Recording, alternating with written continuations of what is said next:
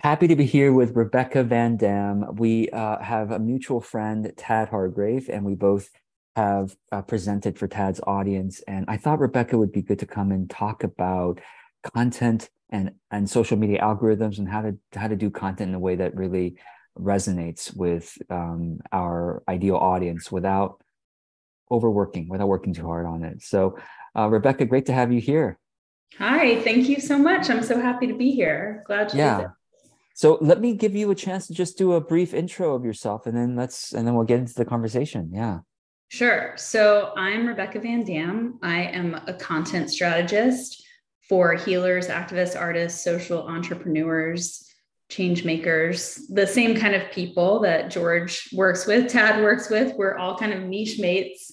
And I call myself a strategist and not a coach because I feel like I love coaches and I feel like coaches are helping people get out of their own way. And for me, I'm like, once you're out of your own way, let's talk about the way forward. So I end up doing mindset stuff because, of course, it comes up. And of course, people's fears and emotions get in the way of showing up online. But that's not where I tend to focus. I tend to focus more on the practical and the big picture. I really like big picture thinking. Yeah, that's awesome. And well, let's get right into it because the social media algorithm is something that everyone they either feel like, oh, it's treating me badly, not showing my content, or it's just baffling sometimes. I would love for you to share your perspective on it, like why we don't need to, I guess, chase the algorithm, as you say, to be able to have a good business. So, yeah. Yeah. So I think first off, people are not only too focused on the algorithm, they're too focused on social media. Mm, I think social media is a great supplement to an already functioning business funnel. Some people might feel differently. I know Jonah Richman has built his business totally on Instagram, and that's amazing. And it's a testament to there being no one right way to do things, that there's lots of different strategies out there and ways to make it work. But my point of view is that if you've got the right building blocks in place, if you know what your vision is, why you do what you do, if you know who you serve, if your offerings really speak to the people who you serve, if you then serve your gifts with excellence and generosity, if all of those things are in place, then people will talk about you. They will tell their friends and colleagues about what you do, and there will be some kind of word of mouth going on. And then nurturing that word of mouth and building relationships is number one, hands down, where it's at. And I see all of this as a garden, and I see the word of mouth network as little bees, sending messages to each other. And I see in this garden of a thriving business, social media as fertilizer. So it's you can't replace good soil, good seeds, sunlight, water. You can't replace all of that with fertilizer. But if all of that stuff is thriving and then you put fertilizer on it, then you'll enhance it. So that's thing one, is that I think people hyper focus on social media, and social media is, these platforms are full of what we call cold leads. They're people who we don't know that well. And of course, we can nurture those relationships on social media, but generally, the people who don't know us yet are cold leads. The people who follow us are lukewarm, maybe warm. But then if we can get them onto our email list, then they become warm. And then if they buy something from us, then they're hot leads. And then, we sell things to the people who have already bought from us. It's a lot easier. But people want to go from 0 to 60 on social media, and they get bummed out because they've pitched their offerings to a cold crowd and wondering why it's not working. So that's thing one, is that I think people just put so much weight and heaviness on social media. And then the other thing is that thinking about the algorithm, I've had so many people ask me, well, I heard that scheduling apps, turn down the volume on the algorithm. And I Yeah. heard And that. actually, before you go there, I'm so sorry. I just wanted to say I agree with you on what you just said about Social media being like it's an amplifier, right, of existing good resonant offers and connections with people. And it's like people, just like you said, like people think social media is some kind of like magic where it's like, oh, I've got a new business. I should just post on social media. And if I get the algorithm right, use the right hashtags, let that drop. Secret. I don't even use hashtags on Instagram because I notice it just gets bots following me. And Mhm. anyway, that's a whole other thing. But yeah, just write hashtags and other tricks to get attention. Then I'll build a following, and then they'll want to buy from me. Well, maybe not. So I want to emphasize what you said there. It's like, yeah, the sunlight, the soil, good water, good seeds, that's sort of like the basics, which people often don't spend as much time or the needed time on. So excellent. Okay. So then you're saying social media scheduling apps, right? Like that, let's talk about that. Like I often get people saying, well, why don't you use scheduling apps? You just, use it, and then it puts it out everywhere. And um, there's this. Well, let me actually hear you. Let me hear your point of view on social media scheduling apps first. Yeah. Yeah, maybe we feel differently about it. For me, so my thing is, people ask me a lot of questions about, won't this hurt the algorithm? Won't that hurt the algorithm? If I do too many hashtags, won't that hurt it? If I use a scheduling app, won't that hurt it? If I put the hashtags in the first comment instead of, they're asking all of these questions, and they're these nitty gritty things that stop the flow. And certainly in the beginning, when people are building their following and building their base, to me, these are not the questions. The questions are, how do you want to express yourself? What are you trying to say? How do you want to say it? Who are you talking to? And how do you get consistent? And I am all about building structures and processes to get consistent. And I use scheduling apps to do that. But I'm curious, what's your thing with scheduling No, apps? I actually don't have anything with scheduling apps. I mean, I tell people, listen, if you want to use it, go for it. And I'm kind of old school in my social media. I like to do it manually. Not manually. I mean, I do use Meta Studio, Creator Studio to schedule Facebook and Instagram posts, but I like to do it. I'll tell you what it is. I resist scheduling too far in advance Hmm. because I feel like I don't know if I don't know if 3 weeks from now I want that piece of content to be the piece of content that week. So like I think I schedule up to like 7 days in advance, something like that. And I feel like that's far enough for me. I'm not saying it's bad to schedule, but it's like I guess you know what it is. I'll tell you what. There are apps that automatically post certain things on a regular basis. And Yes. I'm like, I'm not saying that that's bad. I'm just saying that it kind of misses the opportunity of more authentic creation or more like being in touch with the audience. I don't know if I'm being too old school about it, but sort of that's my style, and that's what worked really well for me. Is like every week I'm thinking about what's real for me this week. Even though I do repurpose a lot of old content, don't get me wrong, I Yeah. still bring back the best of, but I still kind of like touch it again to go, is this still real for me, or what might I modify a little bit to, yeah. So I love that. I mean, I don't think it's old school. I just think it's in the moment, and it's another layer of authenticity to yeah, bring into the mix. So I think it's great. I think for me, and I know what you're talking about, the apps that kind of queue things up and you put them in categories and you don't know what's going out. It's just gonna, yeah. I don't use those. I use the ones that where you're actually mapping it out. And I think for me, I just like to get ahead so that I know things are rolling. And then if I have a spark of inspiration, I always tell my clients, so you've got your 3 posts a week going out, or however many posts a week you got going out. And then if you've got a moment where you're like, today this thing is happening, I want to say something, cut in, pop in, like do a reel, do a story, whatever. But at least you know that you don't have to today because you've got stuff going out. And that's my thing, is just freeing up time and space to cut down on decision fatigue, and make room for other things in your business. That's where I'm really at. And then, I have some clients who have like 45,000 followers on Instagram, and they're getting nitty-gritty about the algorithm.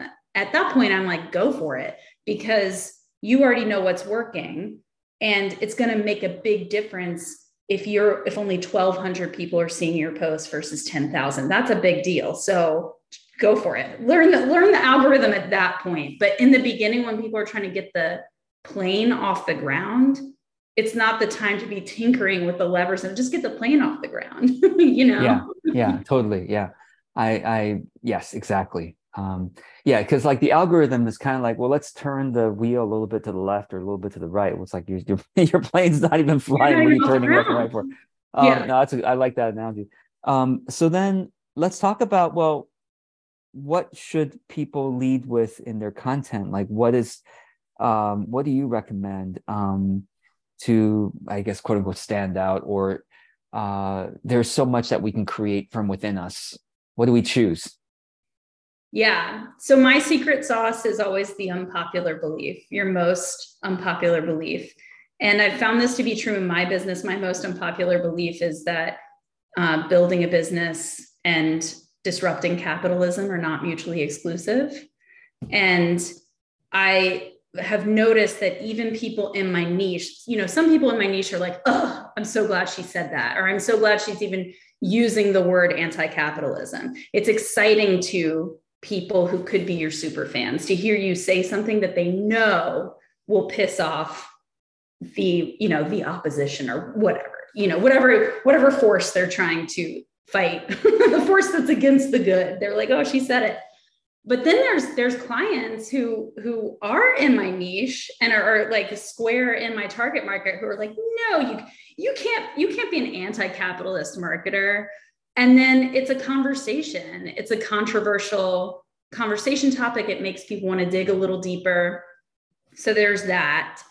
And I think it also shows confidence, courage, and bravery, which makes you feel to people like they can count on you, because you're going to put yourself out on a limb, because you have integrity, because you're not afraid. It kind of puts you in the position of fearless leader.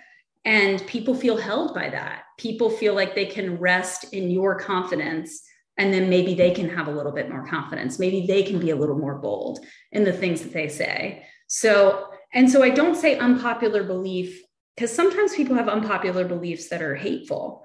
And that is not what I'm talking about. I'm not talking about the thing that's going to punch down or put someone in danger or is bigoted in some way. There's plenty of unpopular beliefs people should keep to themselves, in my opinion.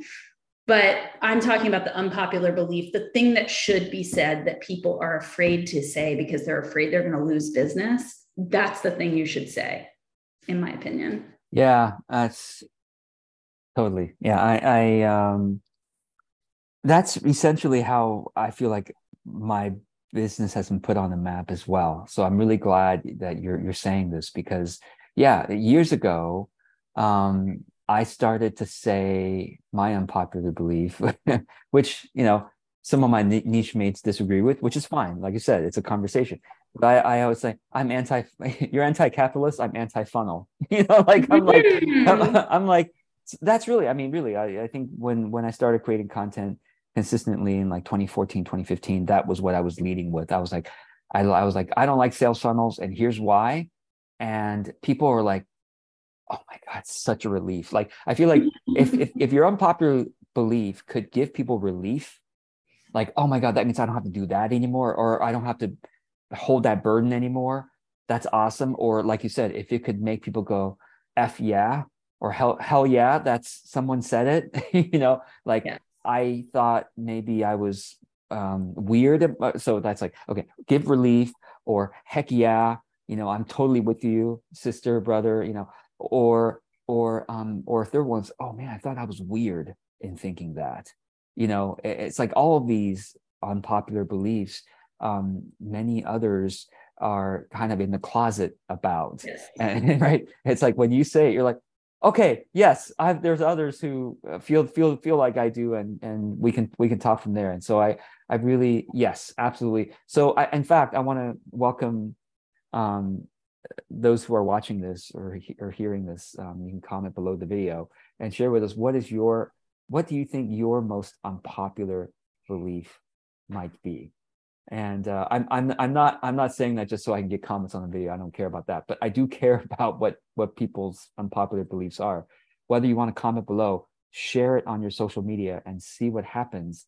Mm-hmm. So Rebecca, I want to ask you this. So what if I do have a lot of people in my audience who they have a side to them, maybe that they lean into a little bit much, which is um yeah, not very confident, right? Like which are shy. You could different ways of saying you could introverted or afraid to be vulnerable publicly, or they don't want to be criticized. um how would you encourage those people regarding this? Entrepreneurship is an art. And if you're an entrepreneur, you're an artist, and sharing art is vulnerable. If you read a poem on stage, it would feel the same way. If you wrote a song and sang that on stage, if you did a dance on stage, if you had an opening at an art gallery for your first opening, it doesn't matter what you're showing to the world. It is scary to show your stuff, and them's the breaks. But the more you do it, the easier it gets. So I think it's also in line with this algorithm conversation of all of this. Have you ever read the War of Art? I have read bits of it. I know the general gist of it. Of course, it's been around a lot within my circles. But yeah. Yeah. So Stephen Pressfield in that book talks about resistance with a capital R. And I think these conversations about the algorithm when you're just getting started are resistance with a capital R. It's just any way, any excuse to get out of the discomfort of being seen and having your beliefs be seen and having your art, which is in this case, your business, be seen. And there's truly no way around it. You actually just have to do the work, and you actually have to show people your work. And it is hard at first, and then it's less hard. You just keep doing it. I've also seen resistance show up as, I've been working with a client for a while and I'm wondering, what's going on, like what's getting in the way. And then I find out that they only really put an hour toward their business a week. And I'm like, oh, so it's a hobby. Resistance shows up as like just not being in your business, like putting work in. So I think you were asking, I forgot the original question. You were asking. No, you're that's a really good way, because a lot of those who are I guess for lack of a better word, shy, quote unquote, about sharing their unpopular belief is, you're right, artists. And that's a really good way of putting it. We have that side to us. I mean, it's often the artists who are more countercultural, and willing to, or more sensitive towards certain values, and are shy about sharing those values. So I really well said. I really like how you said it. And I'll just also add that remember that there are already people who would feel relief at what you said, or say, heck yes, thank you, or say, I'm not the only one. And you probably, dear shy person, you probably already know a couple people who would, rally you on with that unpopular belief. And so my suggestion is go and post about it, and then quickly, or share with a couple of those people, trusted friends, colleagues, to say, I'm about to say this, and will you support me in saying this?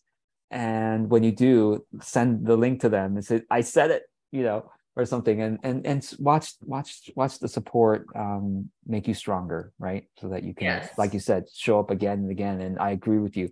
The more you do it, the more it's like, I can do this.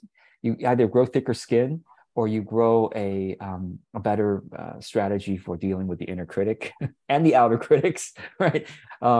Okay, so this is really good. Thank you for bringing this up. I also want to ask you about, um, how do you describe your work And less people are so yeah, I find it so hard, myself included, right? Describe our work in without as much struggle and in a way that resonates with people. Any tips you can offer there? Yeah. So another thing that I've noticed over time is that when people sit down to write something, it often comes out, and I'm talking marketing copy, it either comes out as really academic or really clever, neither of which strike the heart of the people we're trying to talk to.